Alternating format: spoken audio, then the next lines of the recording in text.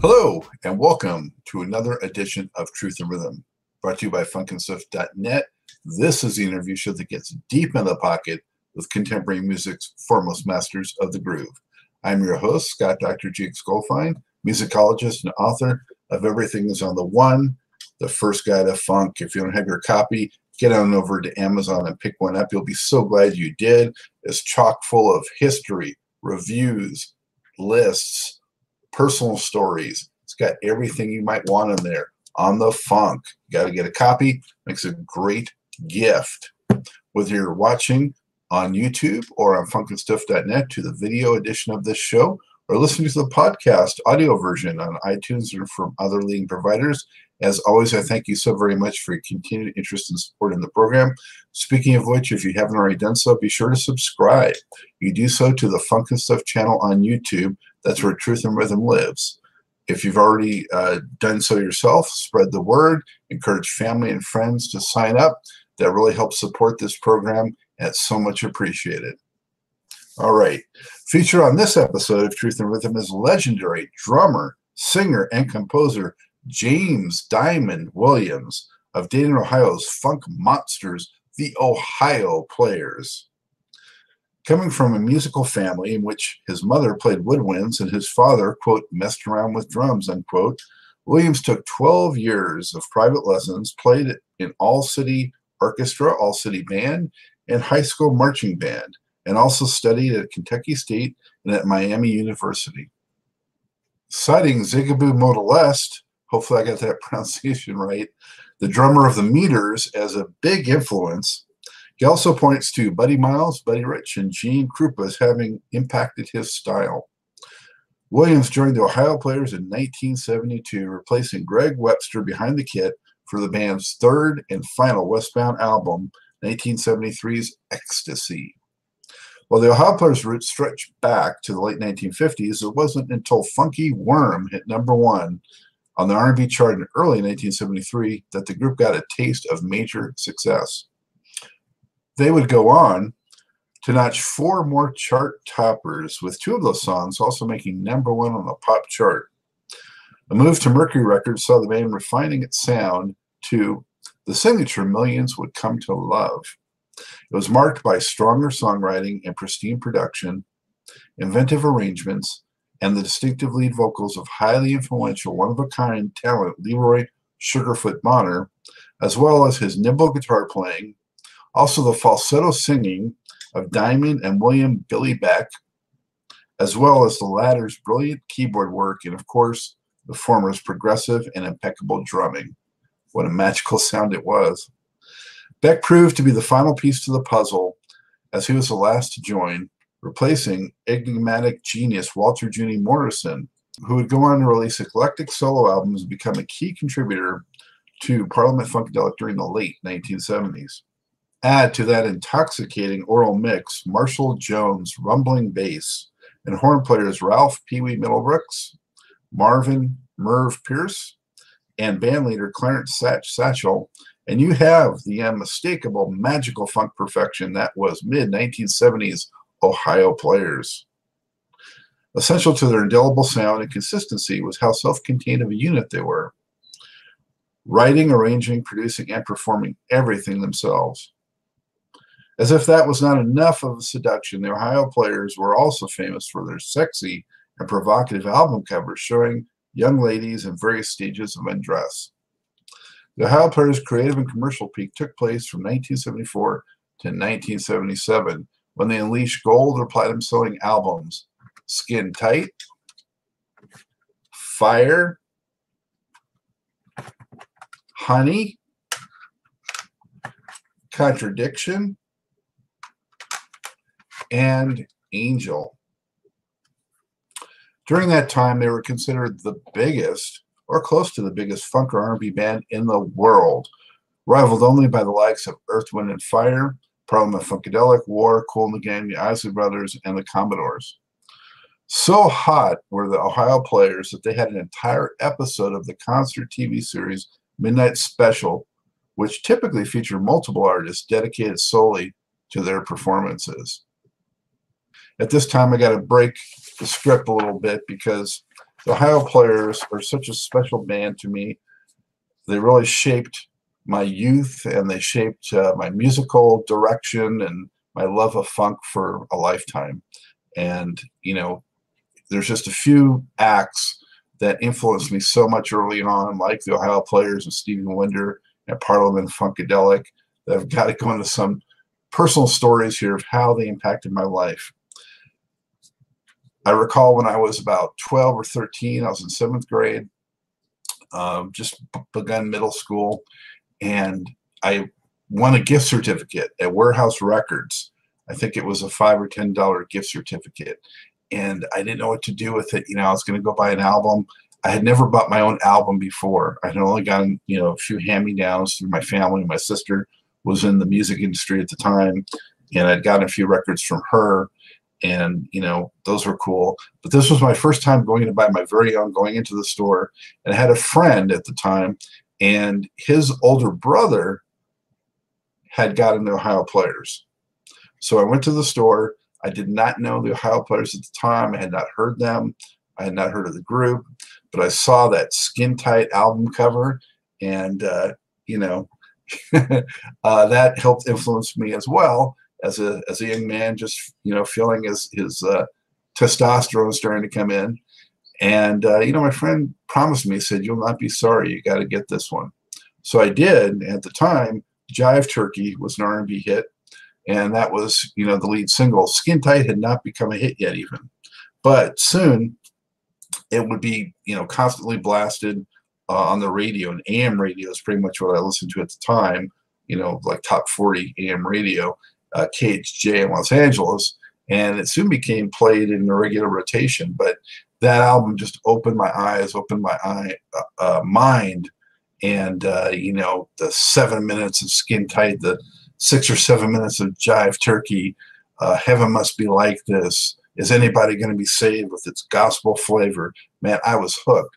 And Skin Tight was such a beautiful album package. Not only was it really provocative and you know, eye-catching that way, and stimulating in that way, but it opened up. It was a full gatefold, and it had all the brothers inside, and with their nicknames, and, you know, what they played, and their astrological signs, and it set the whole template for the Ohio Players at that time. And I was right there in the beginning, ground floor, diehard fan right away. So from that point on, you know, I got all of their albums the first day they came out, and I would have, as they became bigger, you know, I would have debates and arguments with friends of mine who were, you know, sort of in the Earth, Wind, and Fire camp, and it became this like rivalry of the Ohio Players versus Earth, Wind, and Fire. Who's the baddest? Who's the funkiest? And I always said the Ohio Players were it.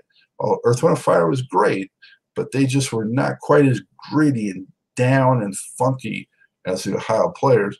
Plus, I didn't feel like they were quite as self-contained as the Ohio Players, and I just love that element of it, that they did everything themselves. To me, it made them seem, I don't know, more like geniuses, more mysterious. And, you know, I didn't even realize that they were from this, you know, Dayton, Ohio. Of course, they were the Ohio Players, but to me, growing up in Los Angeles, Ohio may as well have been the moon. I didn't know anything about it. I had never been outside of Los Angeles at the time. And so really, you know, opening my eyes to the world were the Ohio Players at the time. And I remember that Midnight Special show too. It was incredible. It was, I think, an hour at least of just them doing their thing, and Fire was already out by then. And they did songs off that, as well as Skin Tight. And you know, we didn't have the high fidelity television then. I think I watched it probably on a, you know, clunky colored TV. I think it was colored, by black and white even. And I recorded it off the TV through the little speaker onto a mono cassette recorder. And that's how desperate I was for the Ohio Players. And I played that, you know, crummy sounding cassette with the hum on it from recording off the TV all the time, just to have that extra Ohio Players live. And speaking of live, I was fortunate enough to see the Ohio Players several times as a teenager. And, you know, as I've done with so much music, I tried to hook anybody I could into what I thought was great music that they would also enjoy. And so I was, you know, such a promoter of the Ohio Players, and I had, you know, an interesting group of friends at the time, but a certain section of my friends were these white kids in Santa Monica that were sort of oblivious to funk and that kind of music. But I would convert them. I would turn them on to it, and I would turn them off of the rock that maybe they're listening to or the pop, and turn them on to the Ohio Players. And so I also would drag them or get them hooked and have them go with me to concerts. And, you know, a few of the times I can share with you that I saw the Ohio Players once. I think the first time was the Shrine Auditorium in Los Angeles, which is, you know, for a 13, 14-year-old kid, it was a little dicey going there. It wasn't the greatest neighborhood, and so none of us could drive. So we had to take all these buses from the west side of Los Angeles all the way into sort of the inner city where the Shrine Auditorium was. And I think it's been, you know, kind of gentrified and lifted up some since then. But at the time, it was a little dicey, and we took buses to go there. And, you know, the audience was, other than us, 100% black. And everybody, most of the people are really dressed up, and we're just this group of, you know, 5 or so white kids, you know, kind of raggedy dressed and just there. And I mean, people gave us looks, and it was quite an experience, especially when the show ended. It ended close to midnight, and we were out there in the middle of that area late at night, and the buses were no longer running. It was past when they would run. So we were stranded out there, and none of us wanted to, you know, try to contact our parents and get them involved.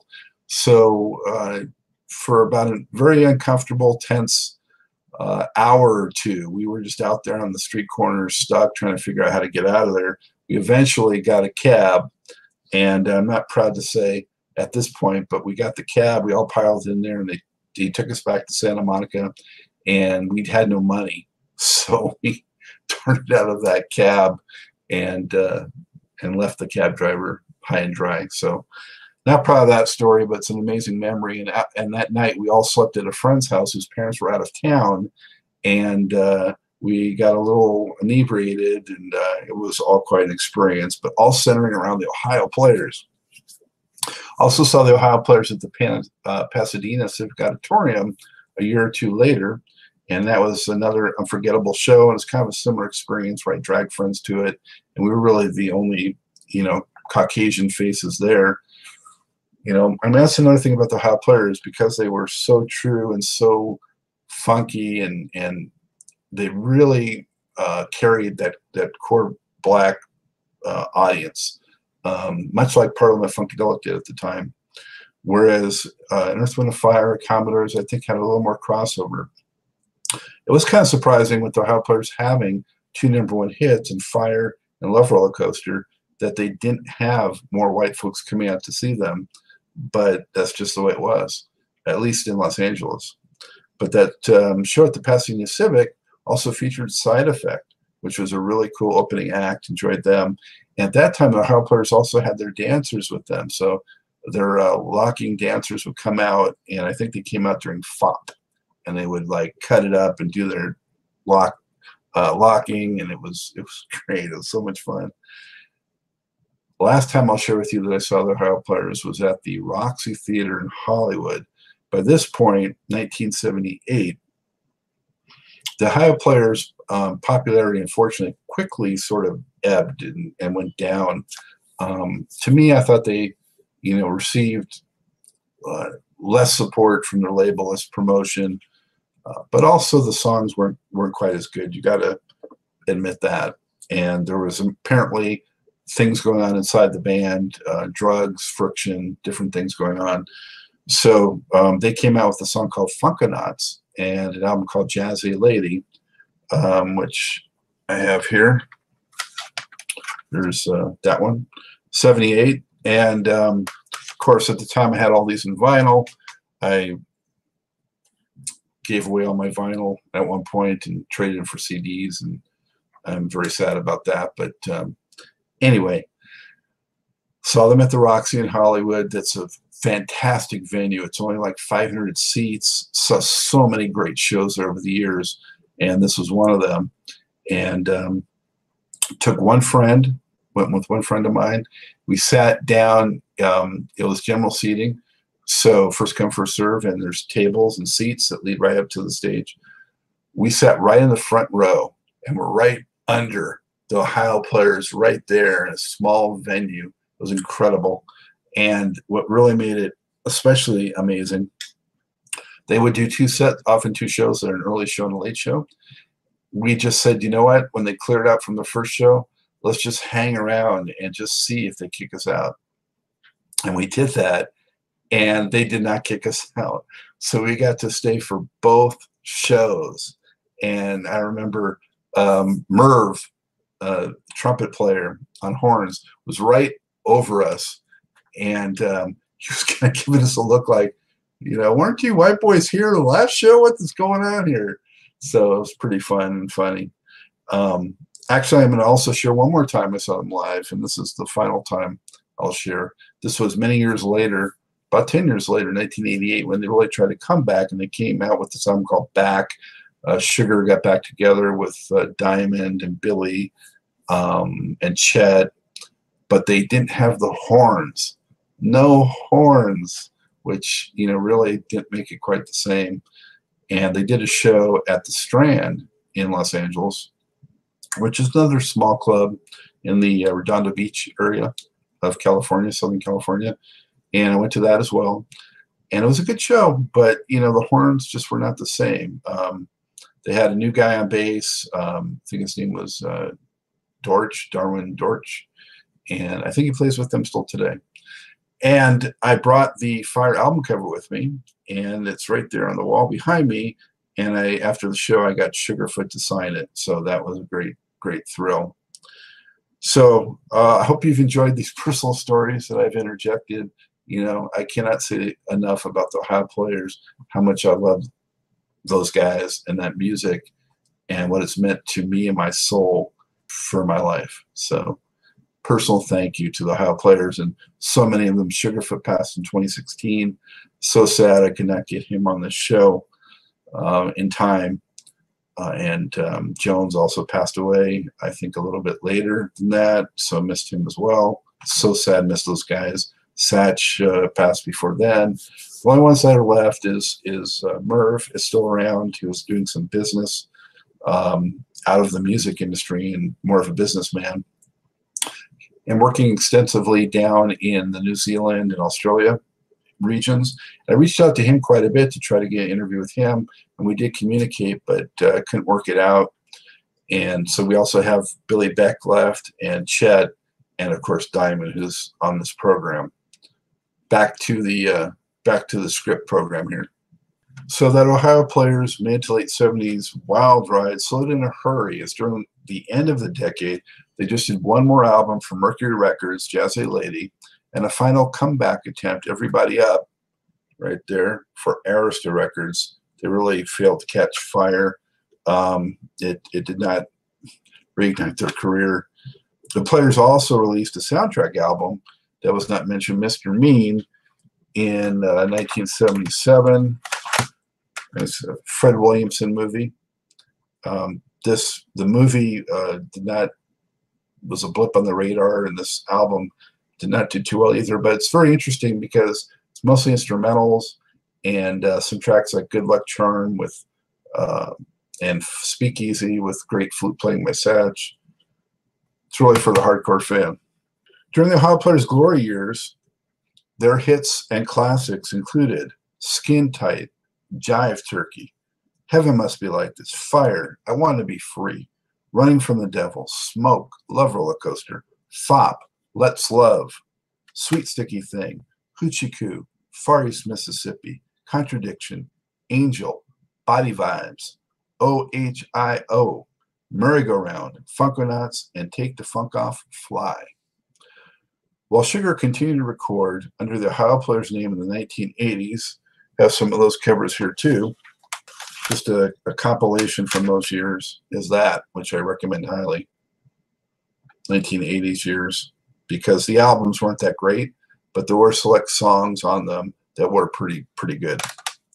At the same time, Diamond, Billy, and guitarist Clarence Chet Willis, who had quietly joined the Ohio Players in the latter part of the 70s, splintered off into a new group called Shadow. Shadow released 3 albums for Elektra Records between 1979 and 1981, none of which received much attention, but the final album, Shadows in the Streets, is worth seeking out for slick cuts like Born to Hustle and Sinister Way. That trio reunited with Sugar on an Ohio Players comeback album called Back in 1988, but it went largely unnoticed. Small label support, mediocre songs, and striving for an updated 1980s sound with keyboards replacing real horns did not help the project. That would be the group's final studio album to date, but varying lineups would keep bringing the Ohio Players' unique brand of funk to stages for performances that continue to this day, led by Diamond and fellow surviving 1970s bandmates Chet and Billy. The enduring influence, impact, and love of the Ohio Players is evident throughout the music industry as well as popular culture. In addition to being sampled and referenced countless times by the hip-hop community, rockers like the Red Hot Chili Peppers and Soundgarden have released cover versions of their songs, and OP music is often heard in films, TV shows, and commercials. Here, Diamond discusses his approach to drums, the secret sauce that made the Ohio Players so special, unforgettable memories, band member talents and personalities, the group's catchy new single called Reset, and an impending album, and their busy tour schedule.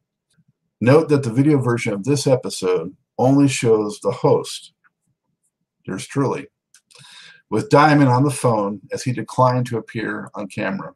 With that, let's fire it up for a roller coaster ride with sparkling legendary drummer of the Ohio Players, Mr. James Diamond Williams.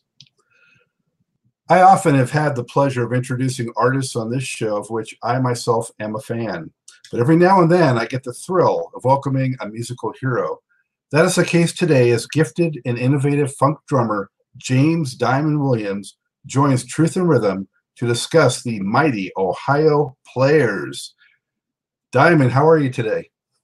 I'm absolutely wonderful, Scott. Thank you for that wonderful introduction. I appreciate that, man. What's going on? Hey, all power to you, Diamond. I thank you for all the great music you've given myself and our viewers over the years.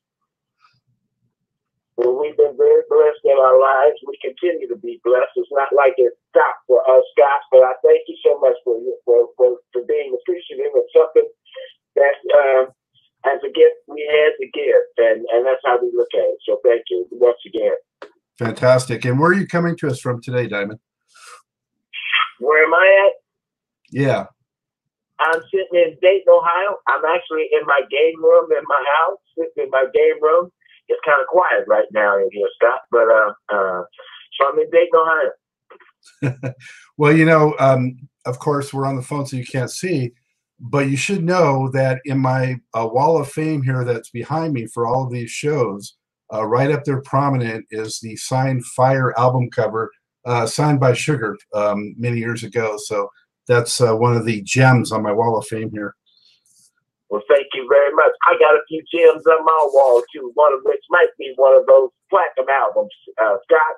But you won't be able to see that either. It's sitting around me as we speak likewise. But go right ahead. Thank you. You're welcome. All right. So I want to go back and talk a little bit, Diamond, about 1973, around that era when you and Billy and some new blood kind of came into the group, and there was a transition, from Westbound to Mercury. The sound changed quite a bit, and you guys had such instant success at Mercury. I just wanted to get your take on, how you sort of formulated that new sound that came out of the gate, just so polished and great. Well, there was, as you mentioned, Scott, there was a transition there. Okay, My first album with the Ohio Players when I got in the group was the Ecstasy album, which was actually the last album on Westbound, and that was between 72 and 73. That album, as you mentioned, had similar Ohio Players' old sounds, background vocals, and the likes. But upon Billy Beck getting with the group, the transition of Jimmy Morrison leaving out and Billy Beck coming in the group, it added other ideas along, with me being in band. We had other rhythm ideas. One thing that if you know the early Ohio Players, the drummer that preceded me, his name was Greg Webster. He played more of a shuffle. Every song he played a shuffle beat. I was kind of musically instructed, had 12 years of private lessons, also in the orchestra band, and played jazz as an early kid. My dad was involved in music, loved music.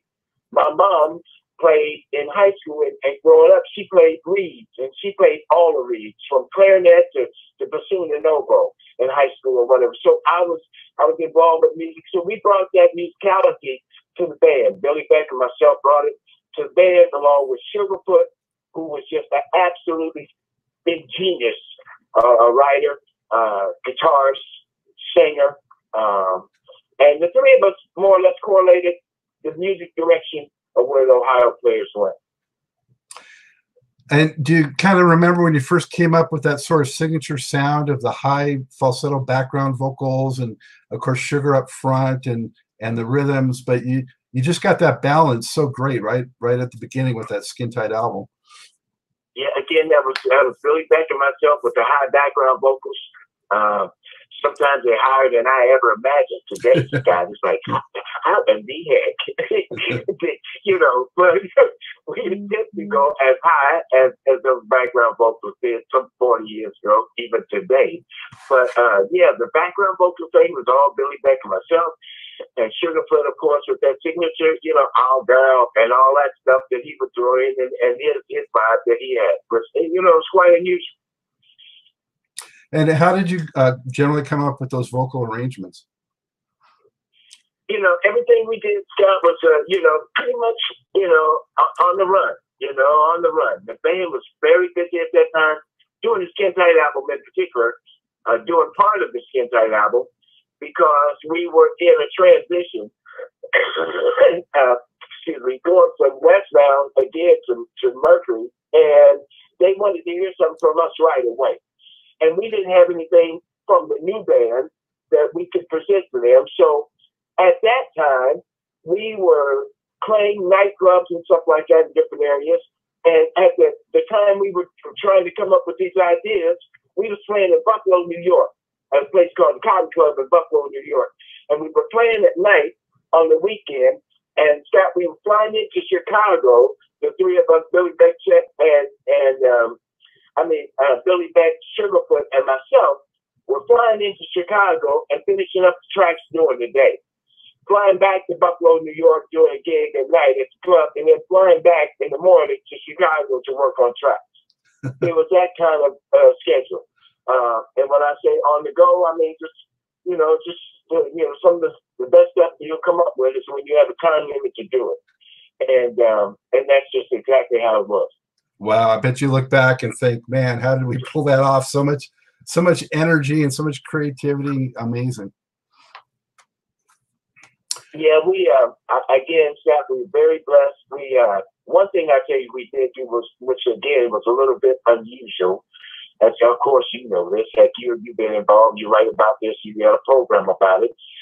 The Skin Tight album was one of the things where we decided if we're going to get played on the radio, we're going to have them radio guys play as long as they want to. So we wrote long grooves. We were famous at that time for writing long grooves. Skin Tight was a 7-minute groove. That meant that you had to play that daggone thing in the studio for 7 minutes without a mistake, hopefully. And all of that was conceptual to the point where we said, again, if, why stop at 3.5 minutes? Why write a song, even on the album for 3.5, 4 minutes? If you can get radio, if you can get them guys to drop that needle on this track, and you can have radio and airplay for 7.5 minutes, why not? So a few of those albums had conceptual long tracks, and they were called grooves, man. And people got into playing grooves. It wasn't the first time somebody had done that. Hank Donnie Hathaway did it on one of his tracks, and some other people does likewise. But Ohio players wanted that with that attitude. Well, for those of us like myself that couldn't get enough of Skin Tight, that was still about 10 minutes too short. I got to tell you. That's what you say on the other side of the studio, Scott. Okay. Yeah. Being in the drum booth area, there is a place in Skin Tight after about 5 minutes, and Sugarfoot says, "Go for a time," and I play a pickup. And when I come out of the pickup, Scott, just for you and me to know, there's a mistake that I make, because I come out and I play the rhythm as it should have been played normally, and then I turn the rhythm back around. That was a mistake in there, and that's one that I kind of changed around and came back within 4 measures to put it back in rhythm. After you hear this drum pickup where I go around the drums, you'll hear that the rhythm kind of switches right there. Then it goes back. And that's one of the things that I said, guys, just keep playing, because with 5-6 minutes into the track, we'll fix it. And I did, right on the spot. You'll hear it now, and your people will be aware of it. Okay. Wow, we'll definitely listen for that. So Fire, of course, came just so fast on the heels. I mean, the same calendar year, 74, Fire was out, took you guys to the stratosphere, #1 hit. Is there anything you remember in particular about that track, Fire, creating that you can share with us? I mean, did it just leap off immediately when you guys kind of finished it? Stevie Wonder kind of helped name that track. We was in a motel with Stevie owned in L.A. He was working on Intervisions. He was working on Fire. Tiny did we know it was Fire. We had done the rhythm track to it, and Stevie and I would play certain things that we were working on in the studio back and forth. And when I played this rhythm track that now is called Fire, Stevie said, "You could call this track anything." He said, "You could call it Rocksteady." He said, "This track is so hot, you could call this track anything." He said, and when the phrase came up, "so hot," it was like, this is Fire. This is what we're going to name this track, Fire. Thank you, Stevie. And that's the story. Well, I mean, and this music, again, I mean, it all holds up so well today, because you guys, I mean, you stuck to your principles musically. You know, I don't think that you compromised almost never. And so that's a big reason, I think, why it's endured so much and why your fans have stuck with you. So much credit to you guys for that. Thank you. And once again, I tell you, we were kind of headstrong. We thought we were invincible, okay? We thought we could do it all. And we made a semi-great attempt at doing that, meaning producing it and directing it and writing it and having, along with the Playboy photographers and models, conceptually designed album covers of which we were working on. We kind of had hands-on with everything. We thought we could manipulate and direct it and do it all ourselves. Of course, at that time, Motown was real big, and Motown had a history of being able to kind of design their artists. And we didn't want to be under that kind of tutelage, although they did a very fine job, I must admit. But we were kind of a band at that time that was breaking out from the doo-woppers, you know, with the Charlottes, the Alphonics, Stylistics, and the list goes on and on and on and on and on. We were part of the new band era, where it was, you know, Function, it was Commodores, it was Kool in the Gang, it was Bluebird, it was Ohio Players, it was bands. Of course, it was Tower, and those bands likewise. But we were the era of bands. And so as a band, we did the singing, we did the playing, we did everything, the writing and the arrangement, as I mentioned. And so, you know, we're very fortunate how it worked out for us. Amen. And I mean, when I grew up looking at those covers and saw those credits were for the band, I mean, that just made me, you know, so much more. I don't know. I think, you know, for a vision to really come to full fruition, you kind of need that. And so that's why it works so well, I think. Diamond, can you talk to us a little bit about I Want to Be Free on that same Fire album? I mean, so beloved, such a unique ballad, and you're drumming on it, Sugar out front. How'd you come up with that? When we were writing that track, Shaq, we're practicing, as we often, you know, would do at that time, we would play musically. We're playing the track in the studio. We're working on the track, and we're playing the basic verse to the track and the hook to the track, and you know, and whatever is to the track, and we're playing that, and so you know, it's coming up where and it's like, well, what are we gonna do here? You know, we came up with musically, we're playing that, and Sugarfoot said, "Diamond, you take the 4." It's like, what? He said, yeah, in fact, start it off with the 4, and then we'll come into the track from there. It's like, well, yeah, Scott, I don't have a problem with taking 4 anytime somebody's going to give it to me. It's like, okay. So, but it is quite musically unusual for a ballad to be written that starts with a drum solo, flaring and hitting drums and smashing and crashing cymbals. And then it breaks down to a drum solo, to a ballad. Very musically unusual. So, yeah, it's one of those unique music pieces that, you know, we kind of pride ourselves in. The band did not, and does not, even today, we're writing, you know, a new album called Reset. And we're going all different musical directions, as the band oftentimes did. I mean, you mentioned, you know, I Want to Be Free, but how unusual is the song Contradiction musically? How unusual, and even for subject matter, how unusual is the song Little Lady Maria? Musically, how unusual is that? I mean, the castanets and the maracas and all that kind of stuff. I mean, you know, it was not just about funk music or pop music. It's just about good music. And what the Ohio Players try to aspire to do is just play good music. And in some kind of way, I think we were able to do that, Scott, because time has told us that, you know, we're still being played. People still enjoy it. You know, I'm able to go out and witness that and see that, you know, periodically during the year, many times with many people, which is totally a blessing. And to still be on advertisements such as, you know, Toyota and Daggone Hell's Kitchen and Papa John's Pizza playing, you know, Fire and whatever, it's just totally a blessing. Every time I see it on TV, not only do I say cha-ching, but it's a total blessing to be around and people still vibing off that music. It's just absolutely wonderful.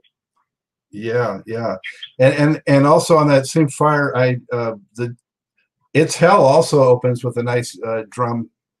It does. You too. It does. Yeah, it certainly does. It does likewise. You're right. For me, Diamond, you know, I don't know how you feel about it, but I feel like Honey was sort of like the absolute like zenith of your guys gelling. You know, I mean, it has everything that you guys did so well.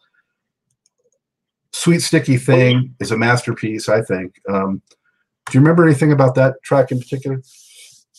Yeah, again, you know, we was going off a little jazz vibe, you know, and oftentimes the band would take a groove, and we would play a groove, and we'd say, okay, let's make this groove country.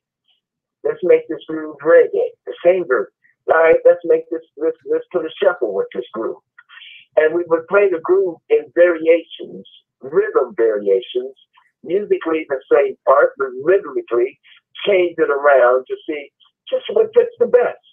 So we were into this, you know, kind of jazzy vibe, you know, and say, oh, let's write this track with a little more jazz feel.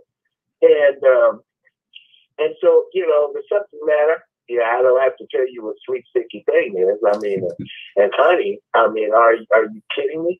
The band always wrote about love, and so Sweet Sticky Thing is what Sweet Sticky Thing is to you. I won't say that on your show what it is, but yeah, it's a great song, man. I love playing that song. It has a lot of variations.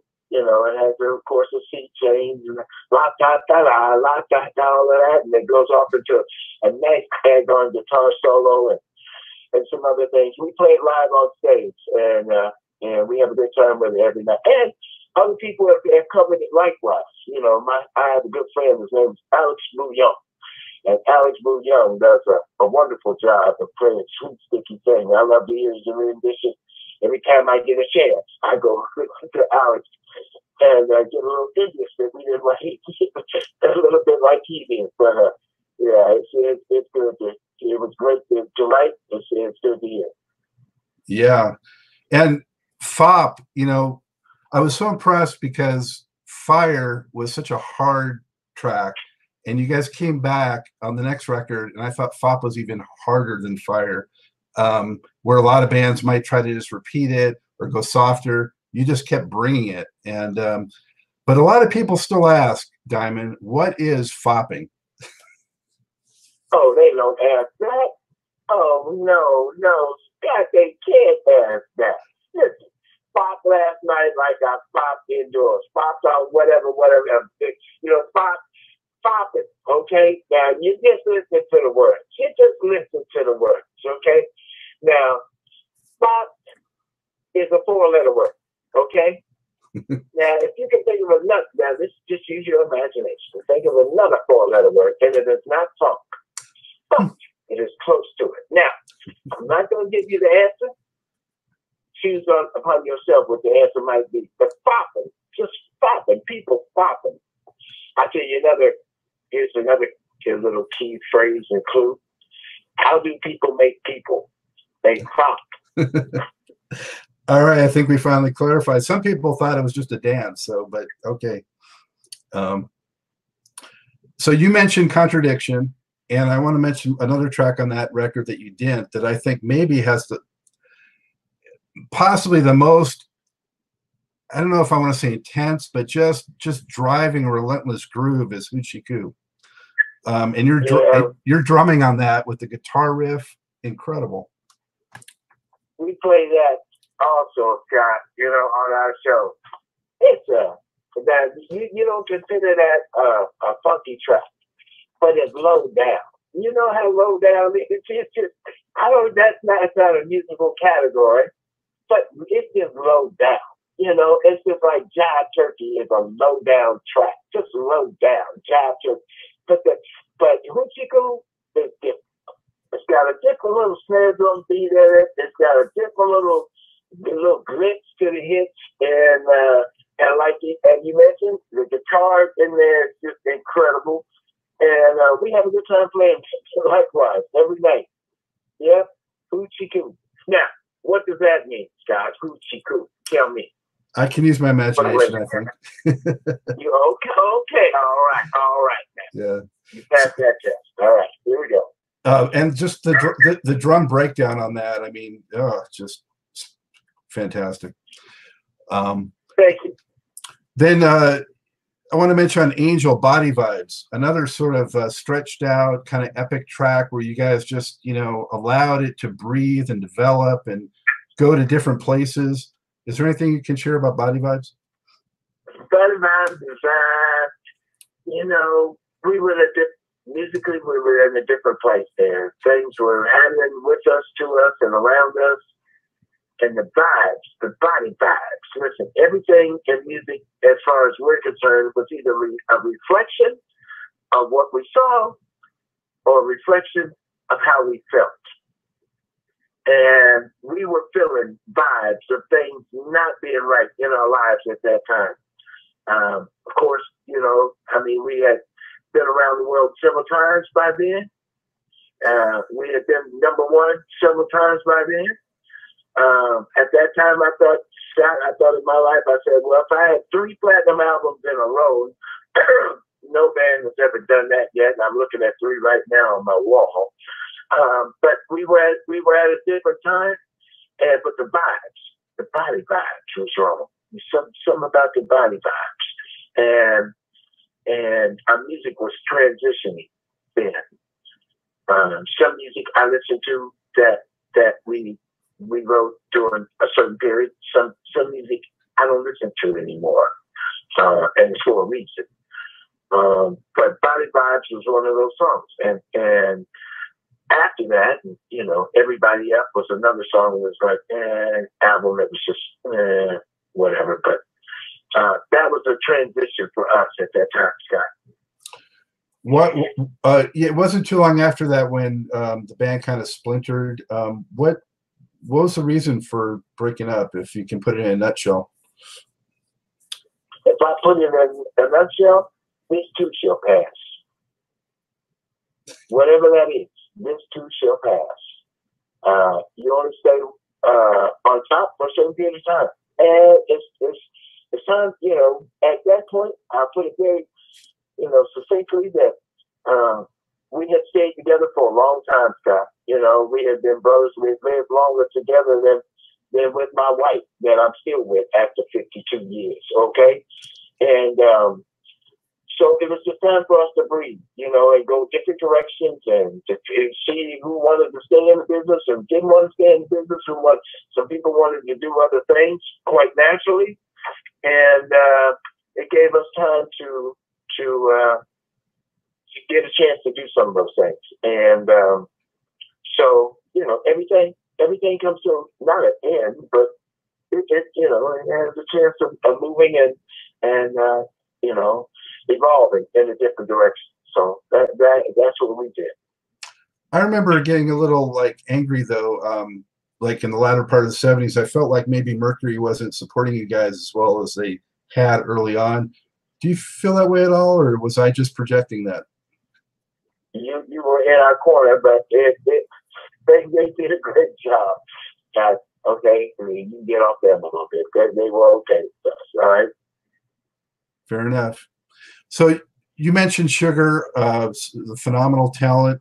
Is there anything else you can share with us about Sugar? You know, as a person, as a spiritual force in the group.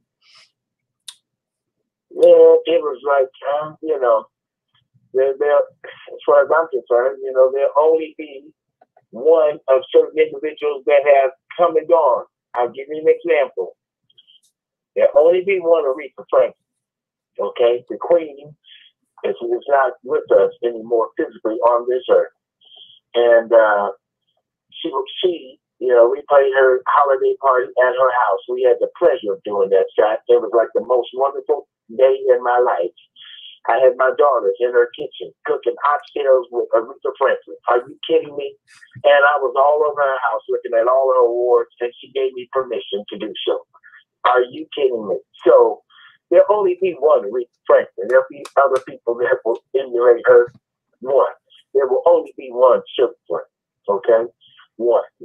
I mean, there'll only be one, you know, Jimi Hendrix. You know, there'll be only one,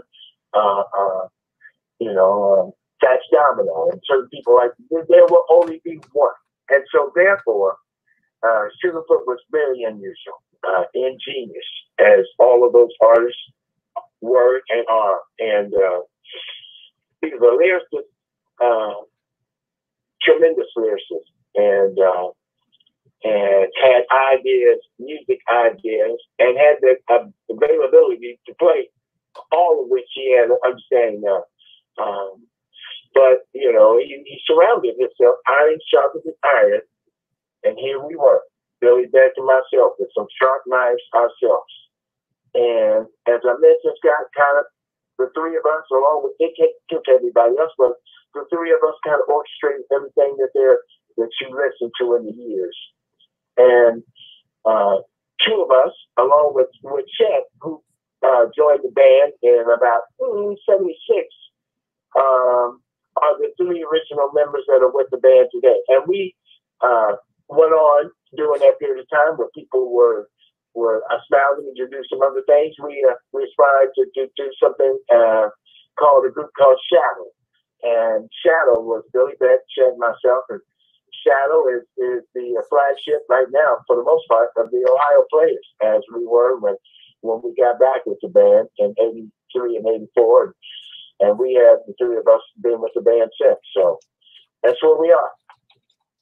Yeah, I definitely picked up all those Shadow records too. I think 3 of them you guys did. Yes. What is your favorite Ohio Players album and song, and why? I'd say the next one, and I have yet to write it. Okay. Is there a track though from the 70s that might be, for you know, something about it that really just does it for you? Scott, if you got any kids, that's like asking you which kid is your favorite. I kind of like them all, you know. I don't have any favorites. You know, anything that we put out, I like, or you didn't hear. Okay, so I like them all. I have no favorites. I enjoy them all. Musically, they're all very well. That's very diplomatic. Are you running for office in Dayton? I am not, but I assure you, I am not. Do you think over the years Ohio players have gotten the respect and credit that they deserve? I think we have. You know, you get what you listen. You get what you deserve, and if you don't get it, say nothing. You know, there's so many things that I have got. You know, I tend to forget the things that I've lost. All right. And if I didn't get it, I know I don't have any memory of it. So I don't worry about or care about, for the most part, the things that we don't get. There's so many things that we have gotten. It oversees all the other things that I have not gotten, and of which I truly don't care about, for the most part. You mentioned that Aretha Franklin memory, which just must have been something else. Is there another show that you can remember, as just a story from the road, maybe from back in the 70s, that just stands out for whatever reason? We did about 10 or so shows with Marvin Gaye. When Marvin Gaye was crossing the country and he was doing this video live, you might have seen it, Marvin Gaye across the United States. At that time, we were opening up for Marvin Gaye. That's another one of them individuals. Only me one, like Luther Vandross. Yeah. Listen, Marvin Gaye was huge, and I knew Marvin Gaye was huge. You know, I was used to that. We were kind of big at that time. We had written a lot of records, okay, and for us to be on that show, I mean, you know, we've done a lot of shows. So we started coming to shows, Scott, and I remember this. I remember seeing a number of ambulances and paramedics and, you know, fire trucks and all that kind of stuff parked at the arena. I'm seeing this after a couple of shows. I said, what is all of this? All these, you know, emergency vehicles that we had. We never had this before. We have a couple or whatever, but why is there 10 or 15 of these things out here? What's going on here? They said, Marvin, when he comes out, a number of people always pass out. I said, what? So are you kidding me? So I had never seen his show. I mean, not close up. Maybe I'd seen Marvin Gaye, maybe on TV. So after we come off stage, I go out and I'm on the side of the stage and I watch Marvin come out and he just opens his arms, Scott, and people start passing out, panties and flying, people passing out galore. I said, are you kidding me? Incredible. Then he opened his mouth. The man never sang a flat note in his life. I worked with Leon Ware, who did some work with us on that Shadow album that you talked about. Leon wrote some songs to Marvin. Said never sang a flat note in his life. The man was incredible. Are you kidding me? Yes, that was just a memorable situation. Marvin Gaye. I went in front of my mirrors and tried to open my arms like he opened his arms. It didn't work, Scott. I mean, just opening his arms, people started to pass out. I said, are you kidding me? So, yeah, that would be one. The other one was just at top of the head would be when we opened up the Superdome. We were the first show in the Superdome, along with, of course, the Jackson 5. And the Jackson 5 with Michael Jackson at that time, they were huge. And we packed that 80 or 90,000, which was one of the biggest places you could play at that time. We packed it for the first time. So those are a couple. Wow. What do you remember about what year the Superdome was? I couldn't tell you, Scott. I really don't know. Of course, it's changed its name now. But, yeah, we opened that last go up with the first show. Well, awesome. So you mentioned the new music, Reset. Reset itself is a great track. Really enjoyed that. When might we hear more music? Well, you're going to hear more music. We got some right now in the can that we're finishing. I've got a few more, as I mentioned, which are going to be my most favorite ones that we're going to write. And then we're going to get that album out and underway. We got some ideas. There's things that with writing, you do it according to how you really feel, and And we've gone around and we've, looked at people and seen things that are going on. Of course, we're a product of what our environment is. So we're looking at political situations and all kinds of stuff, which is how we wrote Reset. Everybody needs, we looked at it, it's like, hey, you know what? All of this jibber jabber back and forth, this country needs to take a reset. But as you look at it in a romance type situation, of course, we always switch things around. And that's why we put the reset on like this girl that we just saw. And it looked like she hit the reset button because she looked so young. And that's what the song is written about. But we got some other songs that are about what's going on. And as soon as we get it together, sir, it's all in time. Fantastic. Look forward to that so much. And you're doing shows throughout the summer and throughout, the year, I assume? Oh, my. Yeah, we're booked all the way until January of the next year when we're doing Niagara Falls in January at a casino there. But, yeah, we're everywhere. We got a couple of days in Hawaii this year at the Blue Note Club. So we're doing the Ventura County Fair out in L.A. Of course, we're doing a club called Yoshi's out there in Oakland. We're doing York, Pennsylvania in a couple of weeks. We're at a big festival in York, Pennsylvania. And then we go down to Huntsville, Alabama, where the Ohio players are giving away music scholarships at HBCU schools because we're trying to get these kids to continue in performing music and playing music and not get all caught up with this programming. But we want to keep where the public can continue to see artists performing music and loving that of which they're doing. And so we're giving away music scholarships to HBCU schools, and the first of which is in Huntsville, Alabama, like I mentioned. And so the band's quite busy. We're doing casinos, we're doing a Hollywood casino, we're doing the Jazz Fest in Cincinnati, which is a big jazz festival here, before we head to touring our wives. So, yeah, the band's busy. We do a club likewise called the Birchmere in Alexandria, Virginia. And we're going back there in December. And as I mentioned, we're moving around, Scott.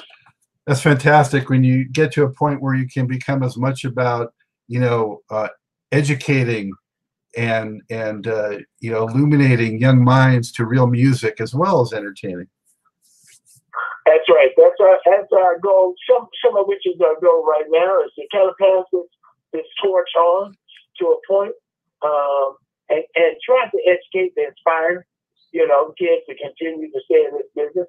As much as it's changing, perhaps they can tell me a lot about what's going on. God, it's going to be a reciprocal situation where hopefully they'll learn a little bit from us, and we can learn a little bit from them, and so, we're involved with that likewise. What's the best way for everybody to keep in touch with all things Ohio Players? Yeah, you can go to our Facebook page, Ohio Players. You'll see that logo of that familiar woman, and we have a PR firm, Jones and O'Malley, which you have talked to out in LA, that kind of monitors our Facebook page. And of course, I put some posts on there occasionally, but you can keep up with us on there. Fantastic. Diamond, before I let you go, I have a final question, and that is, looking back, what accomplishment or piece of work are you most proud of?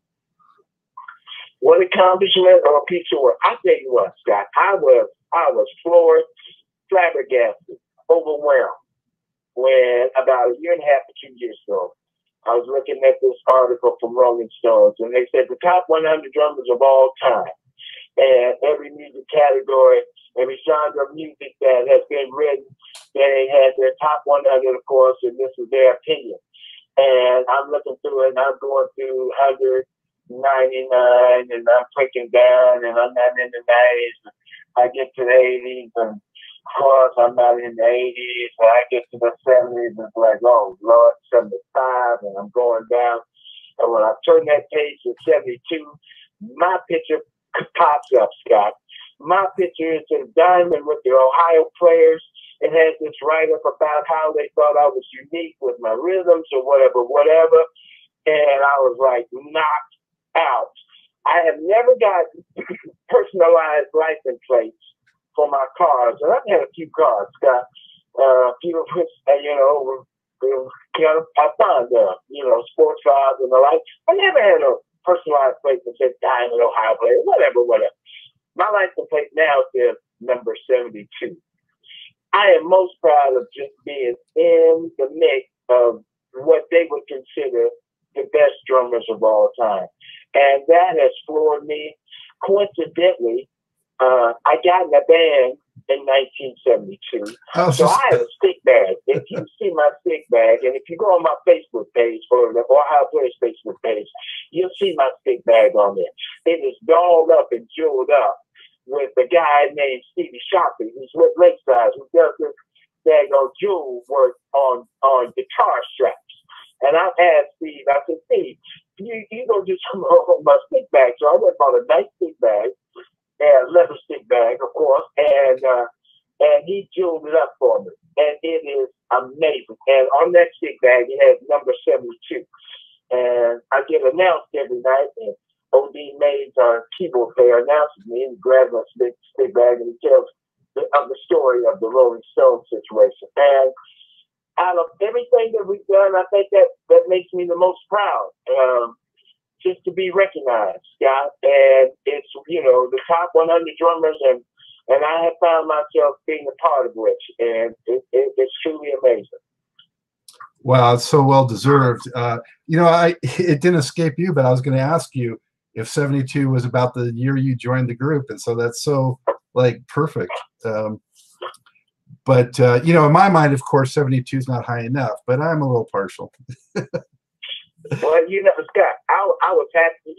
I was happy with 72. I'm very comfortable with it. I think all things being true, and I'll match everything in a few years. I happen to be 69 right now, but in a few years, maybe 3, all those numbers will match. I'll be 72. I got the group from 72, and I am 72 ranked as far as the drum is concerned. So that'll be a great year. That'll be 2022 when that will happen. And that will be also the year that will be the 50th year that I've been a part of the Ohio Players. So I'm looking forward to it. Wow. Well, Diamond, it's been so great talking to you. Thank you for taking the time to talk to me and our viewers, and just wish you so much more continued success, and just keep it going, for years to come. And personally, I hope you can get out to the Carolinas in the near future, but, congrats for all that's going on, and thank you for all you've done. Well, if you hear about us being in the Carolinas, I think we are coming forward to somewhere. I don't know, but listen, if you hear about it, go on the Facebook page there. And if you hear about it, Scott, you get in touch with me. You got this number. And we'll make sure that we get a chance to meet each other. But I truly appreciate it. This opportunity. You calling me. I hope the people that listen enjoy it. And keep on listening to Scott. He's got a lot to say. I'll see you, and I'll talk to you soon. All right. Thank you so much, Diamond. Take good care. All right. Bye. Goodbye. Hey, back in studio at the Truth and Rhythm Mothership. Look, I hope I did not seem too starstruck, but I never imagined as a 13-year-old Ohio Players junkie growing up in Santa Monica, California, that one day I would meet, let alone befriend and interview funk heroes like Diamond, my favorite drummer of all time.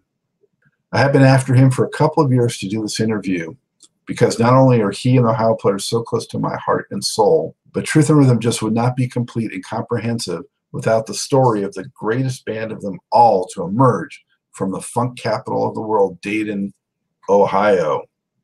One of the reasons it took so long was Diamond preferred doing a phone rather than video interview. And I finally decided, as I have with a few others, that the artists and their stories were more important than the media format or presentation. So I relented, and I'm glad I did, because it was a great conversation and a lot of fun. He proved to be as precise in his responses as he always was, pounding the skins. Big thanks again to James Diamond Williams. And as always, a big thank you to you, the viewer and listener of this show. Thank you so much for that support. Also, speaking of that, subscribe. If you haven't already done so, subscribe to the Funk and Stuff channel on YouTube. That's where Truth and Rhythm lives. Support the show. Do it through subscribing, also commenting. But share the love. Get friends and family to subscribe, show these funk, R&B, and jazz artists that you love and appreciate the great works that they've given to all of us and all that they've meant in our lives. We're over 100 shows into Truth and Rhythm now, and the movement keeps growing. You know, got to keep that funk alive, baby. That's all there is to it. So much appreciated for the support. And write scottg@funkandstuff.net. Let me know what you like about the show, who else you might want to see on it, and just talk music. Let's shoot it around. You know, want to get your input. It's your show, so keep it coming. You will hear back from me quickly, I assure you that. And with that, as always, Scott Dr. G. Goldfine signing off, saying keep on vibrating to the rhythm of the one.